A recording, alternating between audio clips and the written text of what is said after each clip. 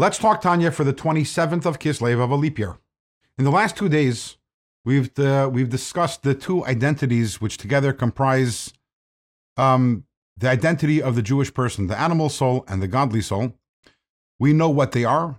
The animal soul is klipa. The godly soul is godliness. But we have ways to go in understanding how they function, what do their operating systems look like, and that's what we're going to be talking about right now. We're going to be talking about the structure and the components of both the godly soul and the animal soul. First, we're going to discuss the godly soul, and then later on, we'll talk about the animal soul.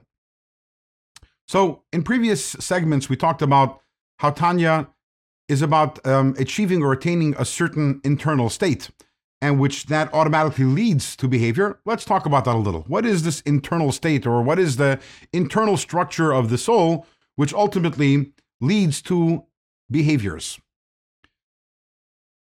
So, the godly soul is comprised of, generally speaking, 10 components. 3 of them are intellectual components, 7 of them are emotional components, and in today's Tanya, we're going to talk about the intellectual components, or 2 of the intellectual components of the godly soul. Chochmah and Bina, which are commonly translated as wisdom and understanding, but perhaps more useful definitions of them would be Chochmah would be awareness or intake, and Bina would be processing. Let me explain. For anything to happen internally or externally, any behavior to happen, any feelings to happen, the very first thing that needs to happen is we need Chochmah, which means intake or awareness. Meaning I need to become aware of something. How do I become aware of something?